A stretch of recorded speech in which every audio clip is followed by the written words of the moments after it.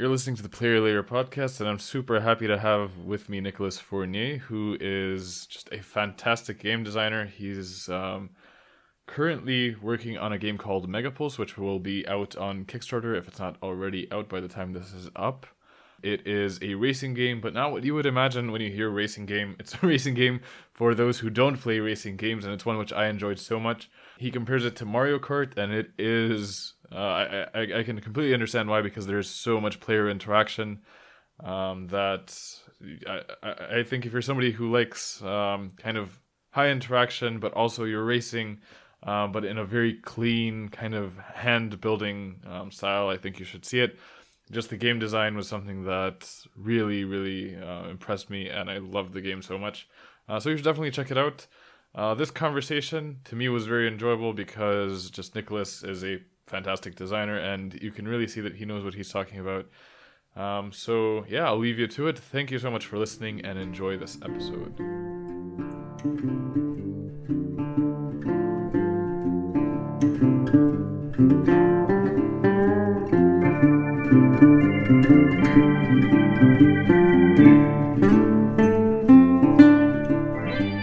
you want to give like a little pitch of the game, like what the game is about and stuff?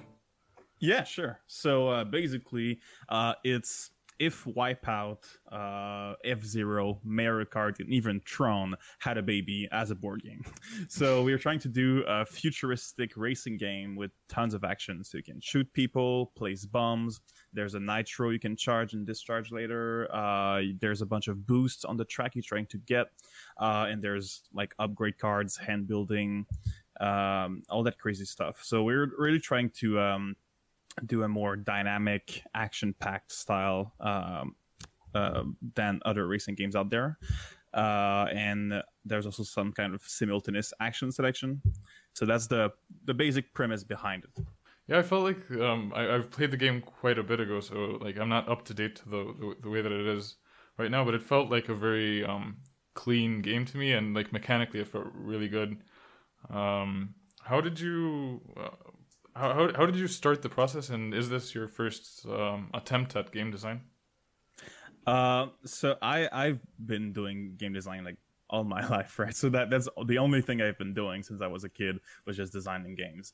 And my day job right now is a game designer for a small studio here in Montreal. So we do some board games. Now we're working more on a video game project.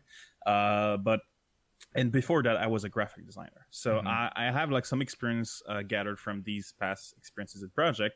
But Megapulse is my first solo game and self-published game, right? So it's going to be my first experience doing Kickstarter alone. It's going to be awesome. And yeah, so and you were talking about like the process, right, of the game? Yep.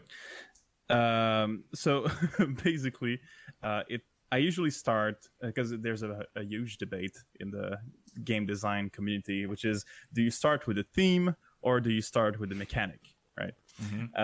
And I usually start with neither of those. I start with a moment. So what I'm trying to get is a feeling of what the climax of a game would feel like. So are the players excited, anxious? Are they taking a risk? Are they trying to make a difficult decision?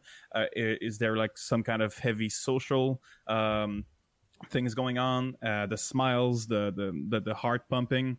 And I try to associate these feelings with a small, clear idea.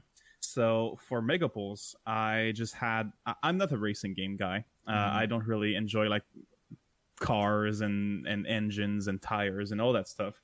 But everyone enjoys Mario Kart, right? Even if you're not a car guy, you kind of enjoy Mario Kart because it's all about the interactivity less than about the race, right? You get all these upgrades, there's cute characters, and it's colorful, and there's a bunch of interaction of like you can just throw bananas in front of your friend, and then you're just all there laughing. So in Megapulse, the premise was the curve mechanics, the losing traction. So yeah, in these curves, as you're sliding out, you're going to be at some point grinding on a wall, and that's going to be dangerous. You're going to lose health, right? Mm-hmm. And the choice here in Megapulse is that usually racing games ask you to slow down in curves to prevent damage. In Megapulse, we have the side thrust cards, which allows you to move sideways. So instead of going slower, you actually just have to move faster and faster, and at some point, just in the curve, move sideways and keep going. So that mechanic of sliding out in curves and choosing to go faster and take damage or move sideways and keep going was the basic inspiration.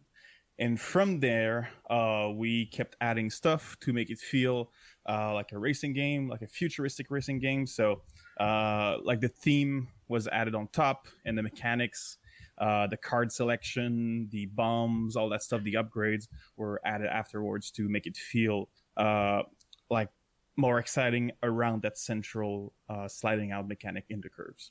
It's really cool that you decide on focusing on the moment. I think that's a really good way, at least with like in my experience as well. I find that usually that's, and I talked with like Sean Phillips, for example, who talks about like setting instead of theme, and I think I think that's a good way to start it. When you mentioned Mario Kart, I immediately thought of something that I really had been meaning to ask you because it's a racing game, and I realized with racing games, one of the probably main issues that you need to address is like somebody like running away and being really quick, and I think Mario Kart does that really has a really good solution to that, which is like their catch-up mechanic or rubber banding is like rewarding the last player, so that because a racing game I think is most interesting when you're near each other, right? Because that's when you get to interact, and that's how did you solve that issue, or was that something that you needed to address? Yeah, that's a good question, because the worst part of any racing game is runaway leaders. So when you see someone just like outrunning you and like lapping you entirely, and you don't have any reasonable way to think that you're going to win this game, then there's just no point anymore. So we were really trying to make it easy for players to catch up. Actually, make it easier to catch up than running away. So we have a few things to help that. First of all, the card play. So you have an Ultra Fire card to shoot people in front of you, and that automatically hits. So if you choose to shoot people in front of you, they take damage, right?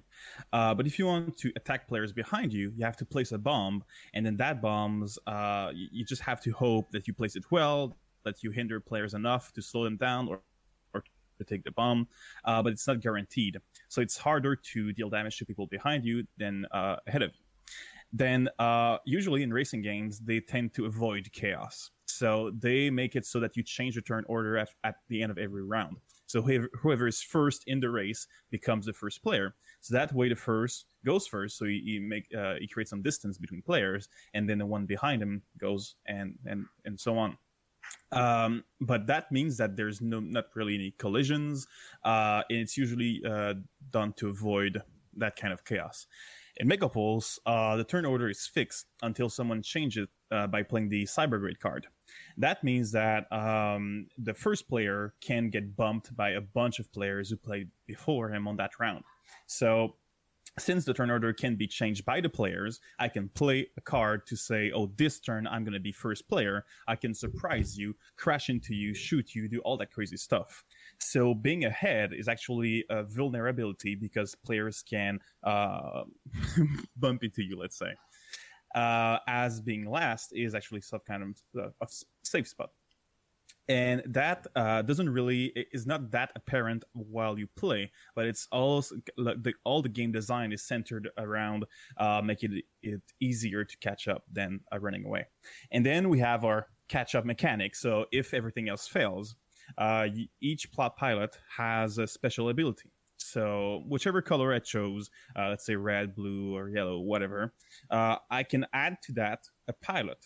So I can mix and match them together. And if I choose, let's say, the Trickster, I have a grappling hook. Awesome. I can use a grappling hook, but if I'm further behind in the race, it's going to get stronger and stronger. and I won't have to pay the cost to activate it anymore. So I'm kind of incentivized to use that catch-up mechanic if I'm too far behind. And then if I catch up enough to you, if I'm like 5 spaces behind you, I don't have these bonuses anymore. So then from there, it's up to me to actually catch up. So that's the kind of the rubber band effect we're talking about. So the sweet spot is 5 spaces between everyone. So the catch up is to make sure that everyone stays in that 5 zones range. And then the other mechanics are meant so that you still have to earn your victory. You still have to make wise choices to pass the first player after catching up. But there won't ever be some kind of crazy runaway leader. From what I remember of the game, I think you had addressed that really well, because it felt good being behind, because you got a little bit more powerful, and you were able to keep players at the optimal distance without it feeling like, without you feeling bad as the first player. I think that's like the difficult bit, is like getting it so that the first player isn't like, well, that kind of sucks because I'm not like earning this. No, you are earning it, but it's just the other player's also getting a bonus. Exactly. Yeah. Which I see in a lot of games, like when people try to do the opposite and they try to kind of give you something give something negative to the first player instead of like something positive to another player. It's like effectively it's the same thing, but one of them just actually feels bad. You don't want people feeling bad while they're playing the game. And that's what we call loss aversion. Do you know loss aversion? Should I explain it, please, especially for the listeners as well. Yeah, exactly. So basically, loss aversion is the kind of a psychological science behind the fact that losing something, let's say I lose $10, feels worse than earning that same thing feels good. Okay, so the emotional balance is more disrupted if I lose something than if I gain that something. So effectively, the result is the same. There's a difference of $10 in my bank account, but losing that $10 is going to have more impact, right? So in a game, that's really important, because sometimes you do want players to feel the loss aversion to make, let's say, a risk more important, to make players fear some kind of consequence. But sometimes if you want a game to feel good, if you want to remove some kind of negative feelings, you have to play with loss aversion to give things to players instead of removing things from them. So that's what we did with the death system in our game. So usually people assume that if you die in a game, either you're eliminated or you have to lose a turn to repair or something like that. And basically that's what we had at the beginning. So you lose a turn, you repair, and you do nothing else. So that allowed players that killed you to move forward and create some distance between you. All right. But it felt really bad for you, and there was no real incentive for other players to shoot you, because then if someone else kills you, then that's okay. I focus my effort on racing, and someone else does the job to kill you. So I don't gain anything personally from killing you. But when we use that system, we realized how bad it felt, and we changed things a bit. So now when you die, you actually can still play your turn. So you can still play your cards and everything, but there's just a small portion of your turn dedicated to repairing. And that's going to be on the same turn that you broke down. You don't lose anything much. The only thing that resets is your speed. So your speed goes down to 0, but that's one thing that's easy to play to go again up and start racing. But to balance that out, because now dying is not that bad anymore, why should you kill players? We instead gave rewards to other players. So let's say I deal 3 damage to you and you die, then I get 3 frenzy tokens which help me move forward. So each token is worth 1 movement. So there's now a real incentive to shoot player, because the more I shoot players, the more reward I get. So personally, I want to shoot players. And in the end, these tokens, combined with the death being less important, makes the same difference in the distance between players, but all the negative feelings are gone, and now there's just good feelings. So that was really important. That was like one way we implemented loss aversion. There's a great if game designers listen to us. There's a great talk on the YouTube from GDC that talks about loss aversion. I highly recommend it. Yeah. No, the GDC talks are just great in general. A lot of them. Yeah. I think I've heard one story about like World of Warcraft, how they would give, at first they wanted to make players basically play less hours or something like that, and basically what they would do is like they'd give you less and less XP the more time you've been locked on. And I don't remember why that was, but because I read it a long time ago. But then they realized that instead of doing that, what they should do is just give them a bonus for the first couple of hours and then like cut it off. And that's like it's the exact same thing. You're getting the exact same amount of XP, but it's like it's not. Why are you punishing me for playing more? It feels different. It's like I'm being rewarded for just logging on. You know. Exactly, and that makes all the difference. Yeah. It's it's a funny like psychological trick. Exactly. Speaking of, what would you say? Because you say that you've got like experience with video games versus board games. Do you think that the process, because I don't have a lot of people who are in both like sides of or like both industries. How much do you think that they overlap, and how much do you think the similarities are, and like what are the like bigger differences? It's actually quite impressive how different they are. There's some overlap, of course, when talking about like the main mechanics. Like in board games, everything is simplified. You're limited by the components. You're limited by the complexity of the rules. So there's no computer doing all the math behind. So everything math related is very limited in board games. So you have tokens, tracks on some boards, and that's basically it. If you want to do some kind of random effect, you have to roll dice or draw some cards. And then these cards better have some dual purpose to them, because if you just draw them to do some random thing, then it's not worth it, because you pay for that cardboard, right?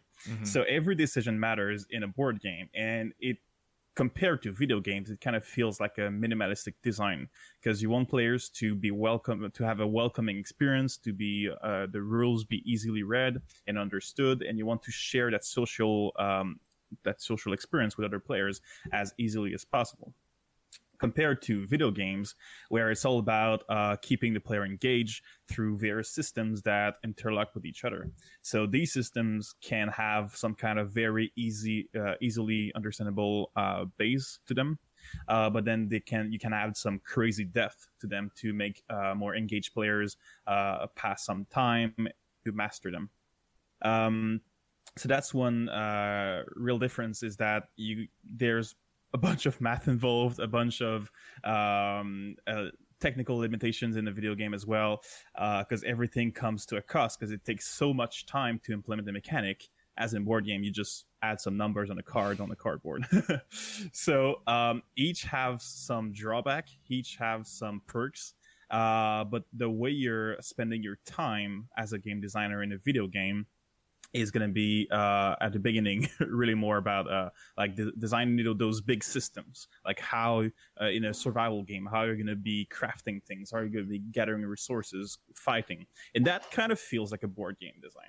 And then when you get in more details of the video game, you're just talking about numbers, you're just talking about all stats, perks, all that stuff, and that feels much more on the war game side of game design, of board game design. But if you're doing modern board games, then that's where your experience differ in the minimalistic way.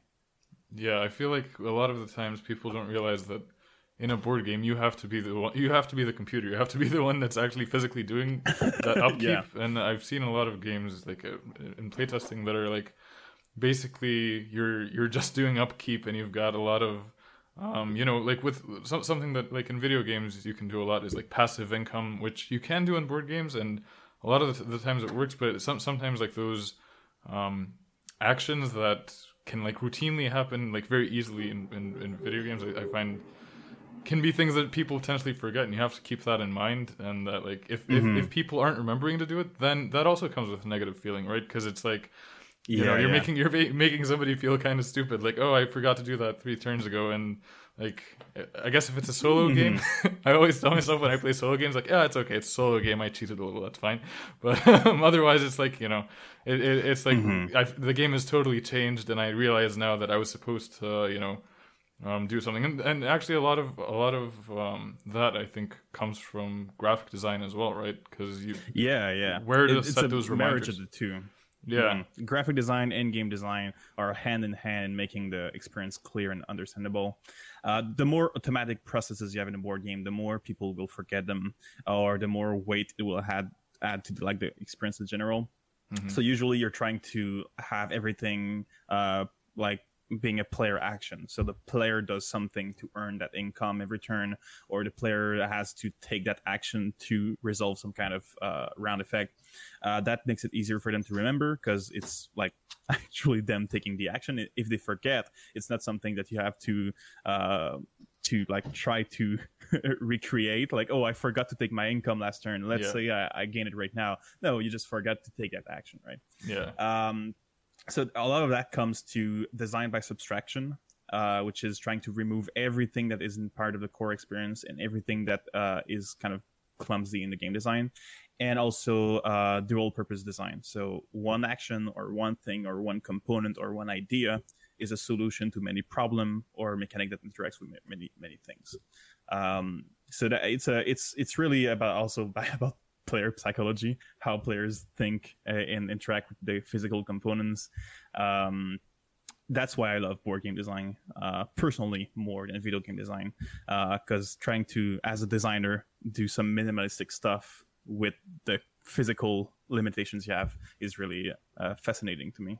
Yeah, it's much more interesting, I find, to work with like some type of restriction, and I think that's also the case with you. I'm sure that's the case with video games. I don't have as much experience, and I actually haven't played. I don't play as much video games, though I used to play a lot as growing up, especially.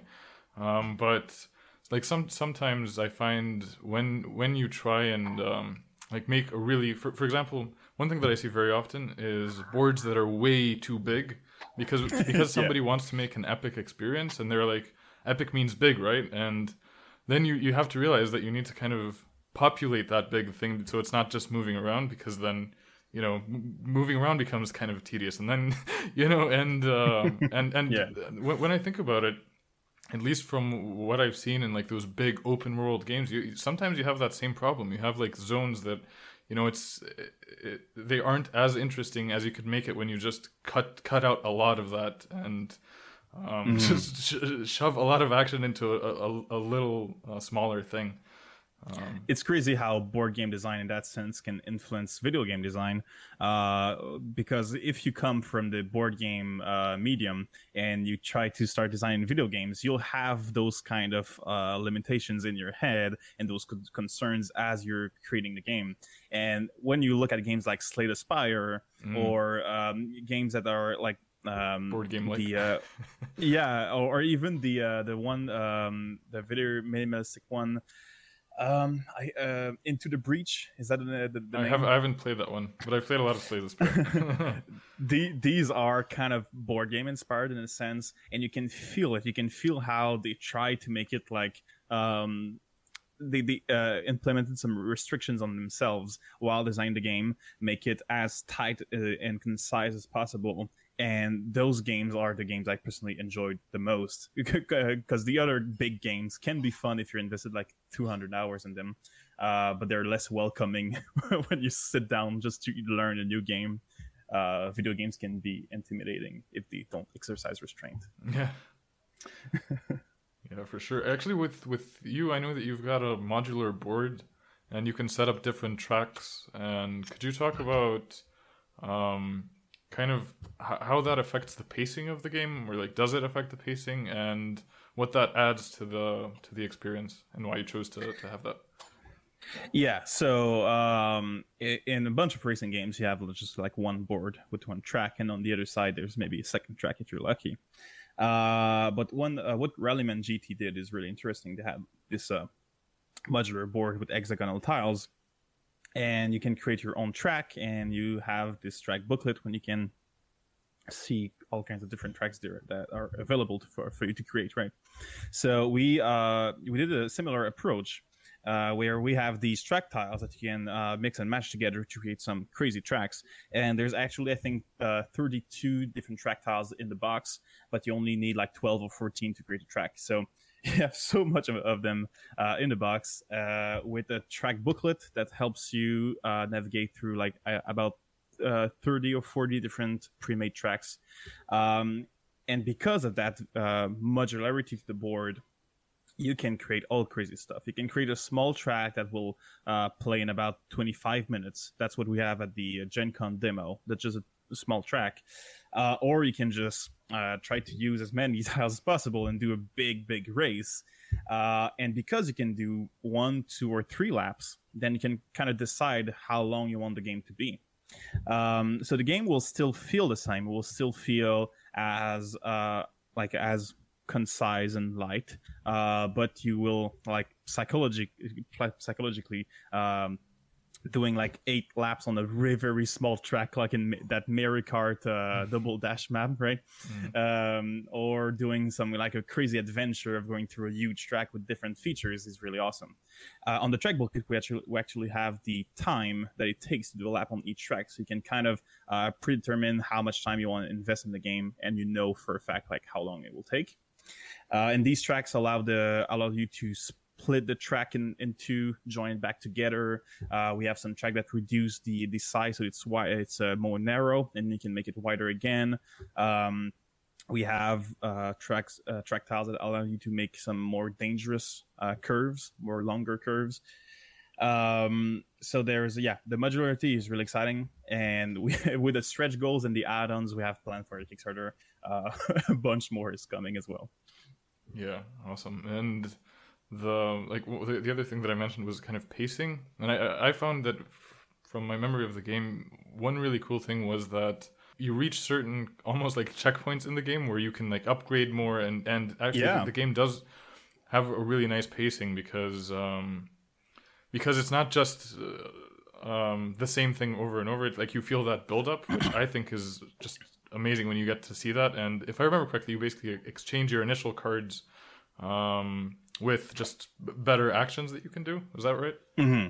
Yeah. So that's basically it. So we have a hand building experience, we call it, when we play 2 or 3 laps in a race.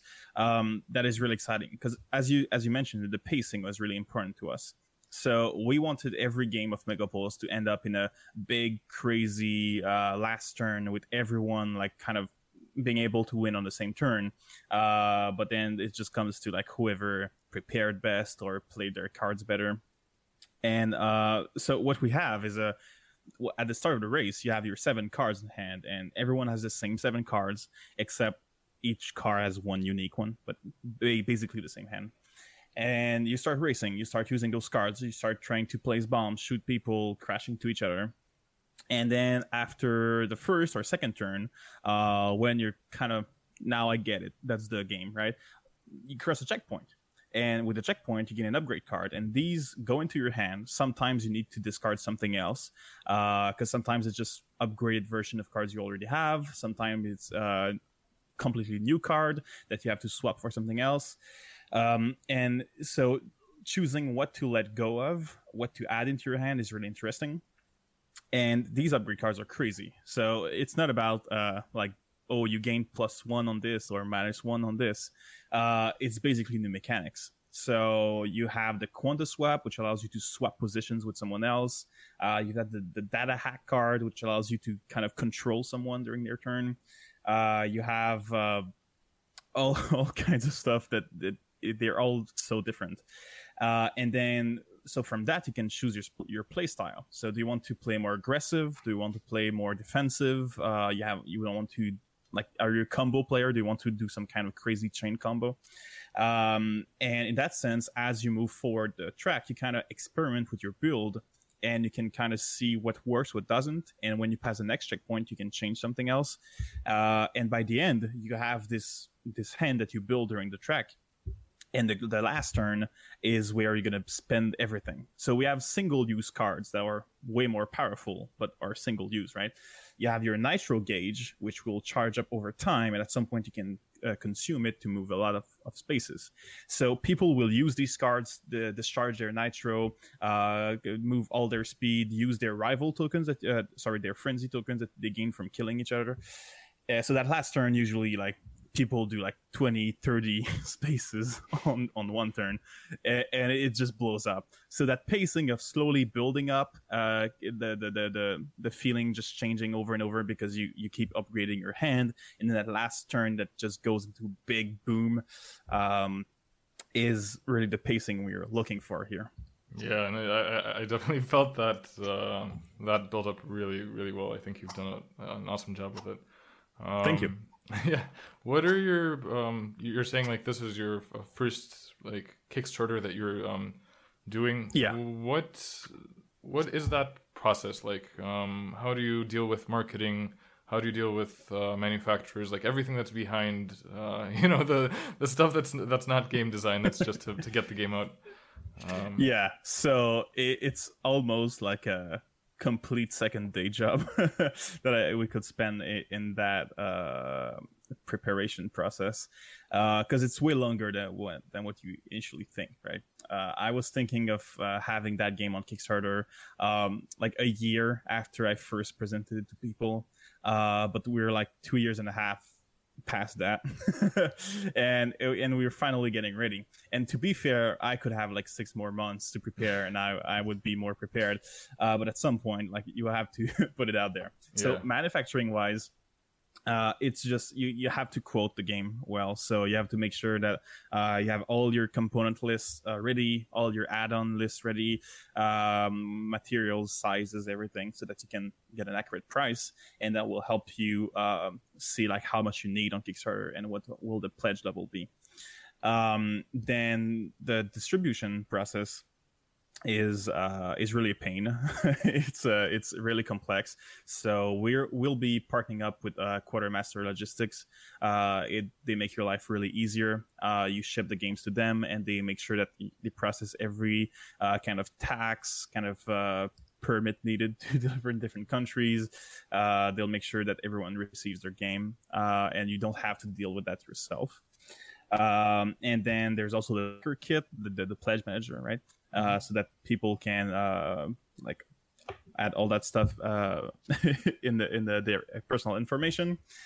And then when everything will be ready, you also need a distribution partner if you want the game to hit retail. So it's all about like partnering up with different partners, basically companies that will help you through all the process, from manufacturing through distribution through fulfillment of the backers. So it's a lot of emails on that side, just sending out emails, talking with people. We met a bunch of cool people at Gen Con as well that offered their service. That's really good. And on the marketing side, it really depends if you have money or if you don't. So you could invest like $10,000, $20,000, $30,000 even dollars just in marketing. And a lot of people are investing their life saving on this. Just look at Eric Geller with Custom Cannons. They were doing really great on Kickstarter right now. They raised a bunch of money over their funding goal, but they invested so much of their own money to get to that point, right? Mm-hmm. So what we're trying to do here is kind of an in-between.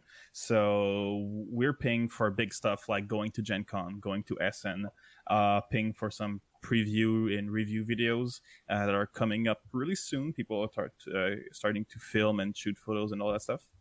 And then we do some paid advertisement on Facebook.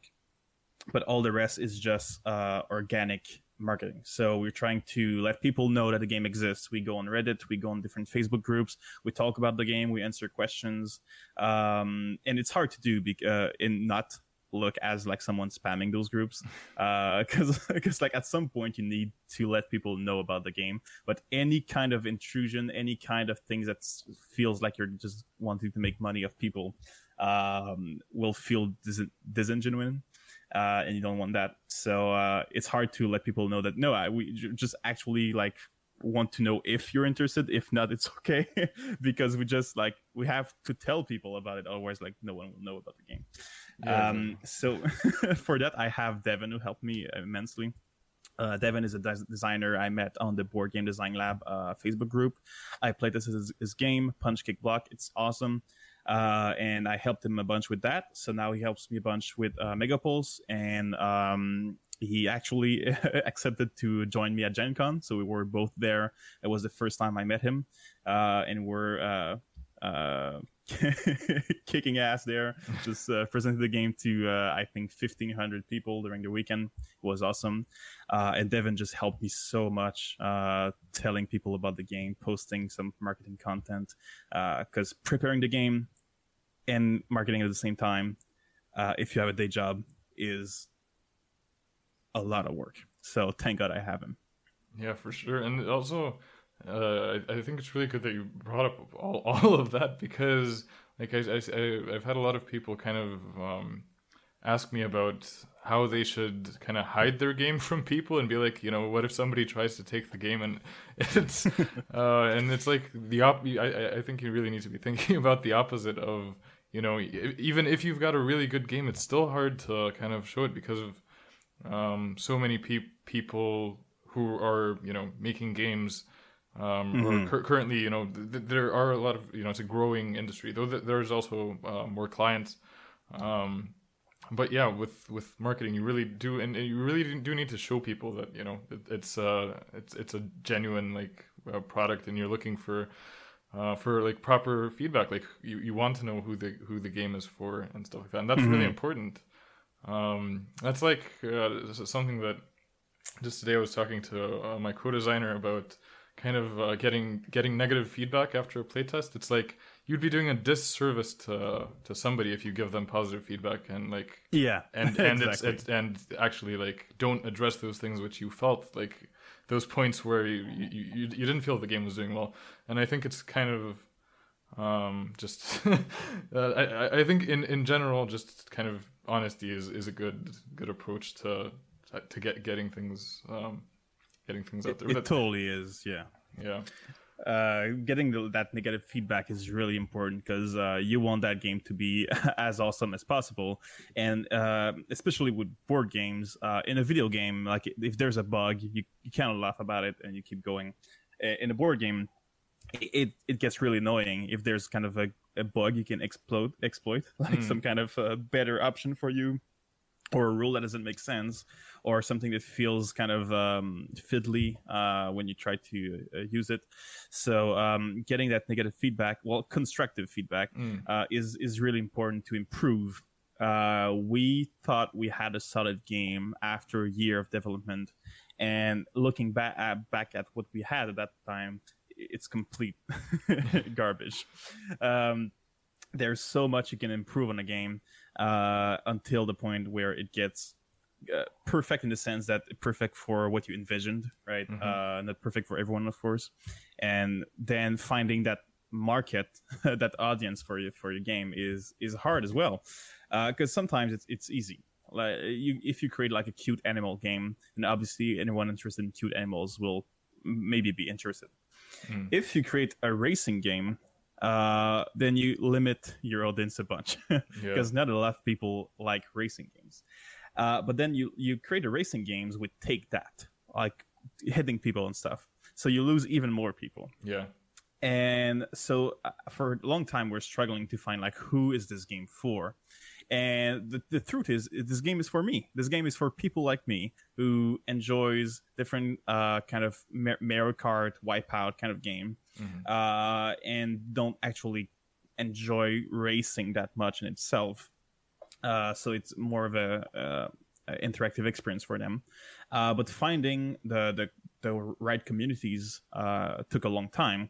And at some point, something clicked. We're like, oh, Mario Kart, Wipeout, F-Zero, Tron, those kind of guys will like Megapulse. Because for a long time, that didn't click, as funny as it may seem. We were trying to advertise in people that like pure racing, like motor car racing, NASCAR and all that stuff. We were trying to advertise in people like sci-fi stuff. But then the motor car fans did not like the futurist theme, and the sci-fi fans did not like the racing theme.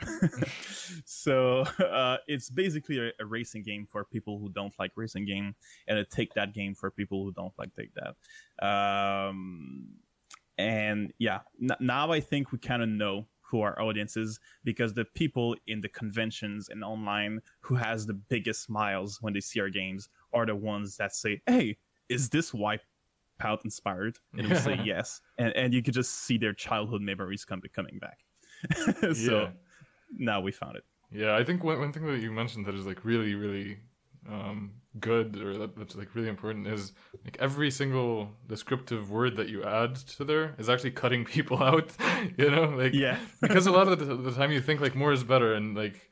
And you're like, okay, this is a worker placement with take that, with with hand management, and you put those like 5 or 6 things, but like actually the more things, the more you can clean that up and have it like, what are the 2 main things? Like right now, for example, like Lost Ruins of Arnak and Dune Imperium, they're both worker placement meets deck building, and that's more memorable than if you had put another 2 or 3 things on there to, Definitely, yeah. So that's really cool that you've narrowed it down, and you're finding a target audience for it, and I think there definitely should be, because I think the game just does an amazing job at what it is, and I don't think that. There is another Mario Kart in cardboard form, and I don't think so. Yeah, and also one that like works so well and that you've put so much time into. I heard you said you thought 1 year after presenting it to people you're gonna do the Kickstarter, but that's still you've put so much work into it, and it really, really shows. And I hope that it does well. What was Actually, what was your playtesting process like, and how did you decide on the things to cut, and when did you how did you grow the game and cut and like add stuff in, and what did you look for when playtesting? So basically, I created a game like almost 4 or 5 years ago now, and it was just another prototype for me. So as you create more games as a game designer, you kind of realize that every first iteration of something is kind of crap. And you're just trying to find the fun somewhere. You try to find like what's exciting, what's cool to play around, because there's so many ideas one can have that pursuing them to their full extent, you'll end up like after 10 years experience and only had done 2 games, which can be good if they're good games, right? But the more the better when you start. You need to explore a bit. So for me, it was just another crap prototype. I shelved it for almost a year. But during that time, everyone I played the prototype with kept talking to me about it. They were like, oh, where's Megapulse coming along? Do you have any plans for it? It was really exciting. I want to play again. So it was the first time that people actually remembered one of the many prototypes I've had them played, right? There was a bunch of games they liked, a bunch of games they didn't like, but this one, for some reason, stuck in their mind. So I was like, okay, let's give it a shot. I was working hard on another project, and I was looking for maybe going Kickstarter with the other project, but I gave that up. I went straight on to Megapulse, and I started working on I had a co-designer at that time who helped me during that part, trying to revamp the game into a more concrete project. So we spent a few weeks doing that. We had 2 or 3 different versions that didn't work. We're trying to find how to manage it. So believe it or not, it was not always like a card play, like a simultaneous action selection with these cards. At the beginning, we had like player boards, and there were like different actions listed, and you could like place cubes to select them. And there was this kind of I don't know the name in English, but there's things that hide your player board, like these folding boards. Yep. I know it's screen. Screen. Oh yeah, screens. Yeah, exactly. So there were screens to hide your stuff, and that felt weird. That didn't work at all. So we switched to the cards. And from that, we implemented mechanic after mechanic. At some point, we presented it in a local convention here. It was a very small convention. We presented to a bunch of people. And the feedback was really good, really interesting. And that gave us the courage to keep working on it because people were getting hyped up. And then we just added at the point where it was too much. That was our exploration phase, which I think is crucial to explore the different mechanics, explore your ideas. But you have to know that like almost 80% of all that stuff will be removed at the end. So anything that was not actively like being picked by players, any mechanics that were being raised so many questions on, or the things that were visibly not exciting players, we removed them. So, like we had missiles at some point in Megapulse. You can place the missiles and they move a bunch of spaces each turn because they chase each other players and they blow up like a bomb. And that was too much. We removed. There was some kind of jump and flight mechanic. We removed that. So a bunch of stuff were removed just purely based on what was exciting for players, because we wanted the game to feel as cinematic as possible. So we wanted players to feel like they are racing, to like visualize themselves, like when they crash into someone, what happens when you place a bomb and it blows up. Like you want to see like in your head that big explosion. So we kept those things that felt like they belonged in the game and then polished them from there. So it was all about making things feel good. So it was also at that point that we removed the death penalty and gave rewards to players instead, as we talked earlier. Mm-hmm. It was at that point that we made every card feel better. Because right now, if you play a side thrust, you move 2 spaces sideways and 1 forward. If you place a bomb, you place it and move 1 forward. If you shoot someone, you shoot and move 1 forward. Because B was all just shoot people or do something that makes you move. Yeah, not allowing the game to stall, like not stopping the action of moving forward. Exactly. So now that every card makes you at least move a space or more, helps you feel like you're always racing. And as of before, it was choosing between like doing cool stuff, like having fun, or trying to win. So we tried to match them together and make everything as juicy, as exciting as possible.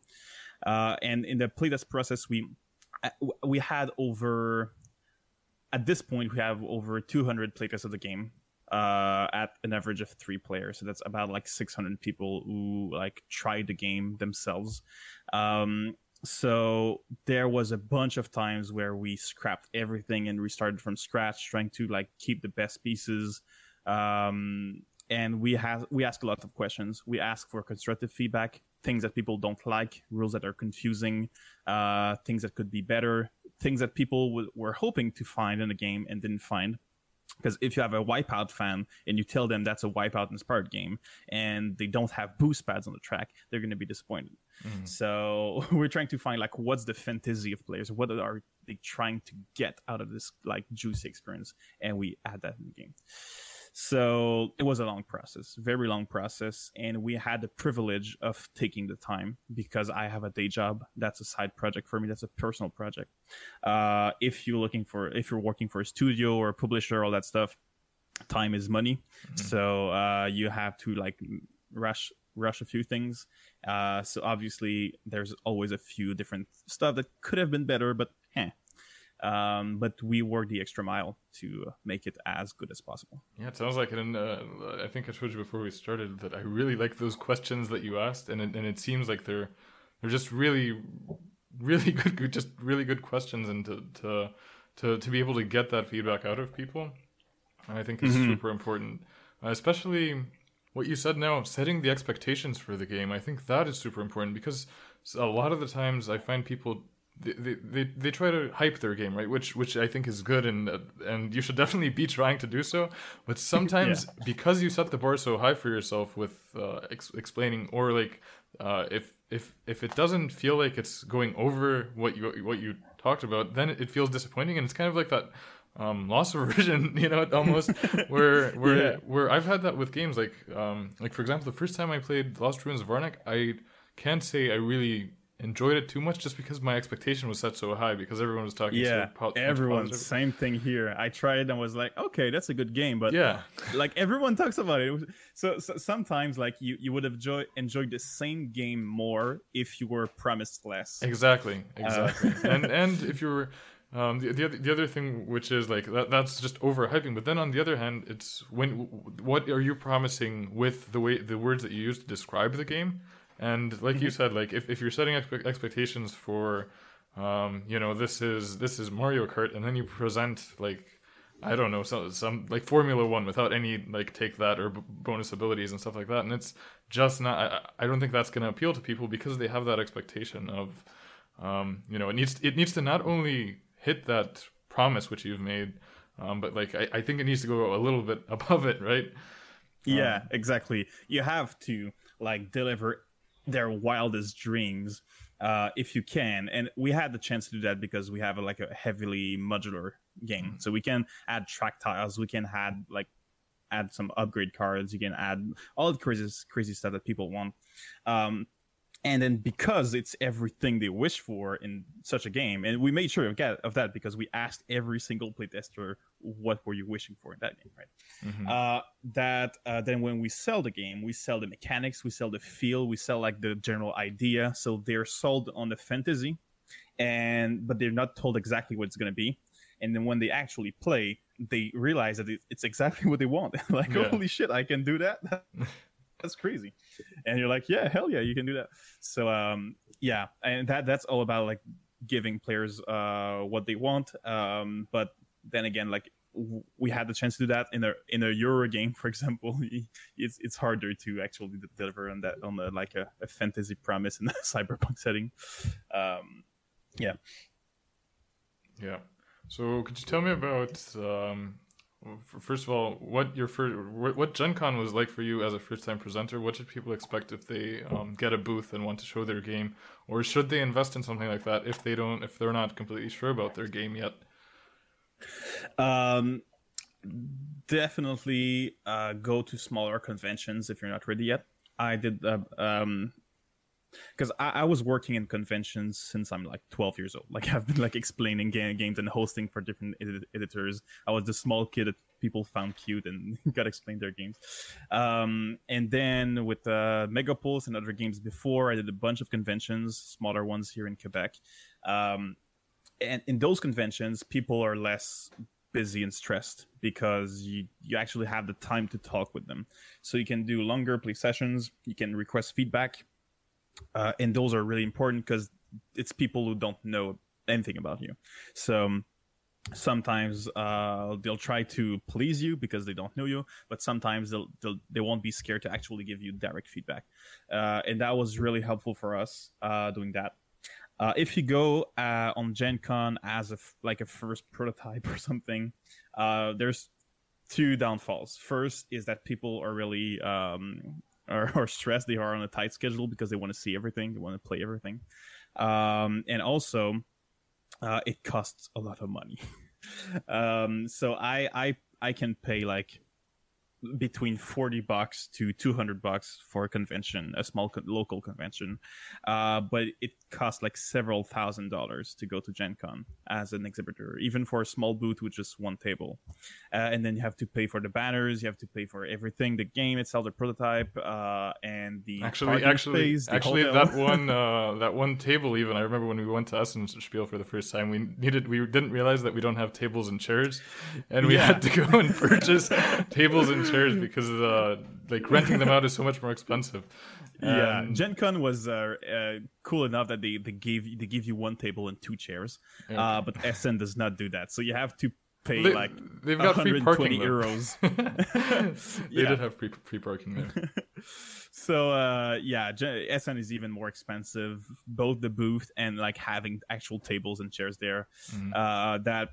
If you're not planning on doing Kickstarter or even like going soon into like retail, it's not really that worth your money. Go to smaller conventions, but if you're looking to meet people in the business, there's a bunch of publishers there. There's a bunch of people looking for new things to add to the catalog. So if you're just an author, maybe don't buy a booth, but definitely go there and try to, like, talk about people, hit them up, and who knows, if they're interested in your game, maybe you can have a chat. And that Yeah, can for be really sure. helpful. Actually, there's something this year we're actually going to be in Essen. We're going to be at the Authors Workshop, which is basically where you just show prototypes and mainly to Yeah, publishers. And I think that's like, very useful. and it's very useful, and it's like half the price. So like, and people, I'm not sure like a lot of people know the option because, or that there is an option like that. Like find something, or even I had one person on the podcast who said he went to Gen Con with his card game, and he would sit in Starbucks and show it to like people coming out. If your game Nice. needs playtesting, you don't need to overpay for like a place that's made for selling your game and for actually like earning that money back. Hopefully, if you're just looking for feedback, you can probably there's many ways that you can get it, and Yeah. you can meet people, and I think it's definitely worth it just to even just learn what the insides of the industry look like, even just that, like seeing how hectic it can be, like you said. Yeah, prototypes are really cool because you don't have to pay that much, and people expect to see prototypes there. So like, you don't have to drag people into your booth and let's say, oh, do you want to play a prototype? And they're like, I'm kind of here for Yeah. real games, But then the prototype area is just people wanting to try new stuff. But you don't really have to go to conventions to playtest. Nowadays, you can just, there's many online groups that you can just hit people up, and people in your region, local area can come to you, or you can come to them and playtest. You can actually have TTS as well, Tabletop Simulator. It's really, really useful to do a bunch of playtests. The only thing really great about convention playtests is that you don't have the time to modify the game between each one. So you playtest the game like 12 or 14 times in the weekend, and after that you get to the time to think about what you want to change. And because you saw a bunch of different opinions, you have a way more clear vision of what people want. Sometimes when people do playtests outside of conventions, they have like 1 week or 2 weeks between each playtest. And after one playtest, you immediately want to change stuff. Yep. And if you change stuff after each playtest, you don't get the full picture because you only maybe players that had a bad experience, maybe that was not your target audience, maybe like something bugged and they like alter their feedback. So it can change your game for the worst if you don't take the time to gather more feedback before changing stuff. Yeah, that's a really, really good point. And that's something that, like right now, we've got a game that's exactly in those stages of having a lot of changes between. Well, actually, for the past month or so, we haven't been making that many changes, but just playtesting it more. But there's definitely always that phase where there's going to be a lot of big changes because you still haven't probably found what exactly it is, or like you're still looking for how to improve like major things, and you're okay with changing big systems and making them work better. And like sometimes like our strategy right now with one of our prototypes there's 2 local conventions that we're going to before Essen this week and next week, and make those changes in between those, and then in Essen we know it'll be whatever we get to figure out from these two. Like if we need any major change there. But yeah, no, I think that's such a good point of actually testing that same prototype and how that could actually you'll learn more about the game in its present state, and that'll probably help you out Definitely, yeah. later on.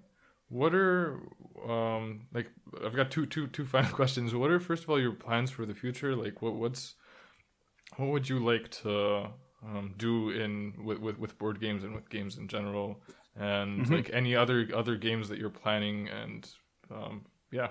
So basically, I'll be busy for a while with Megapulse because after the Kickstarter comes the big work of preparing all the files, dealing with manufacturing, fulfillment, all that stuff. So for a while, I'll be focusing on that. After that, my partner Devin has that Punch Kick Block game I was talking about, which is a really fun, casual, light card game about mascot doing boxing matches. It's really fun. It's really simple, and we both really want to work together, me and Devin, in the future. So he's helping me on Megapulse, and then I'll help him on Punch Kick Block. So we'll be trying to kickstart that. And after that, we kind of want to see what's next for us. So maybe we move in close to each other. Maybe we do some kind of online business thing where we work on our next project, our next board game, and that's going to be something that we'll like work together and make sure it's something we both want. Because co-designing for me is really more exciting and easy than solo designing, because you have something to bounce your ideas off. You have someone to tell you no when you're doing you, yeah. And keep it interesting also, because otherwise you can get into like loops of you go into a rabbit hole, right? Yeah. You start to design an idea and you try to test it and again, and because you took the time to writing it on the card and cut the cards and having them in your hand makes you think it's now part of the game, but actually you're just testing something. It's okay to let it go, and having someone to let you know when you're going to rabbit hole, when it would be great to explore other options, or if just a mechanic has some kind of bug with something else, it just doesn't work together. It's really cool to have someone to as just kind of a first test.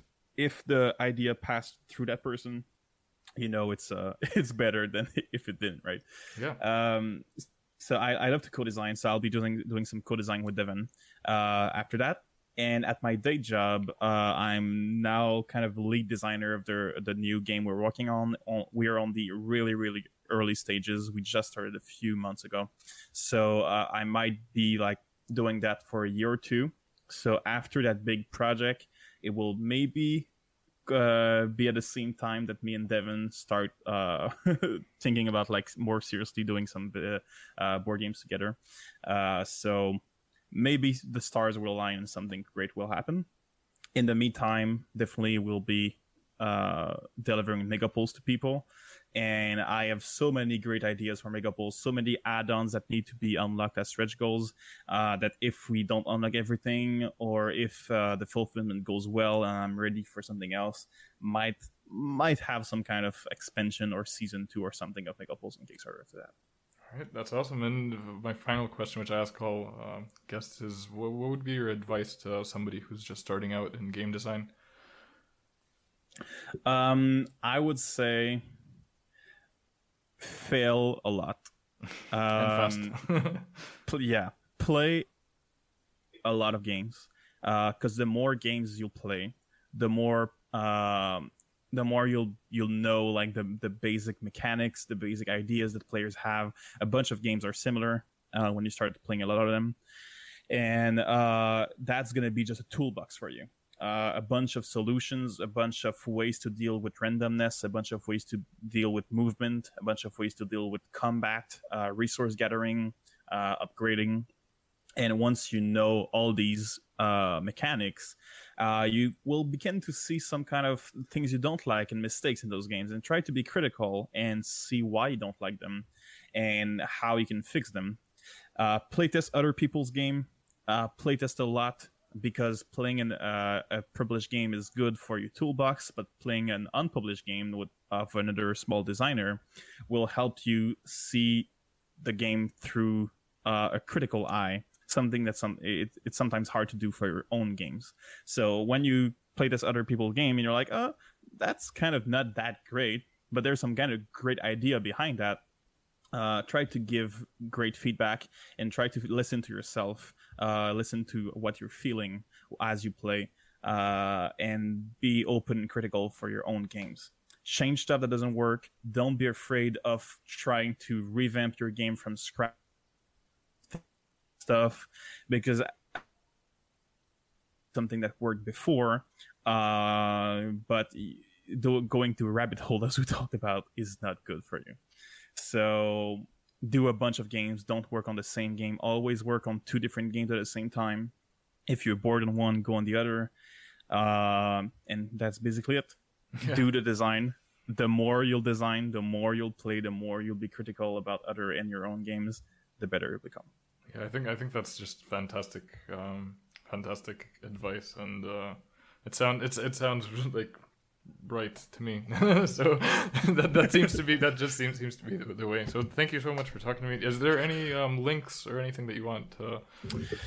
I'll have them in the description anyways. But depending on when this podcast launches, we have currently the Kickstarter preview page, so you can subscribe to that. But if you want to subscribe to our website, we can have the link in the description of the podcast. But if you want to subscribe to the website, we offer like a free expansion for people who subscribe before the Kickstarter. It's a free pilot and a few upgrade cards. And obviously, if you're excited about the game, join us on Facebook. The Facebook group of Megapulse. We are very active there. We share all our progress, behind the scenes pic of the prototype, of the conventions. We talk with people. So come and say hi. That would be awesome. Awesome. Well, thank you so much for taking the time. Thank you for having me.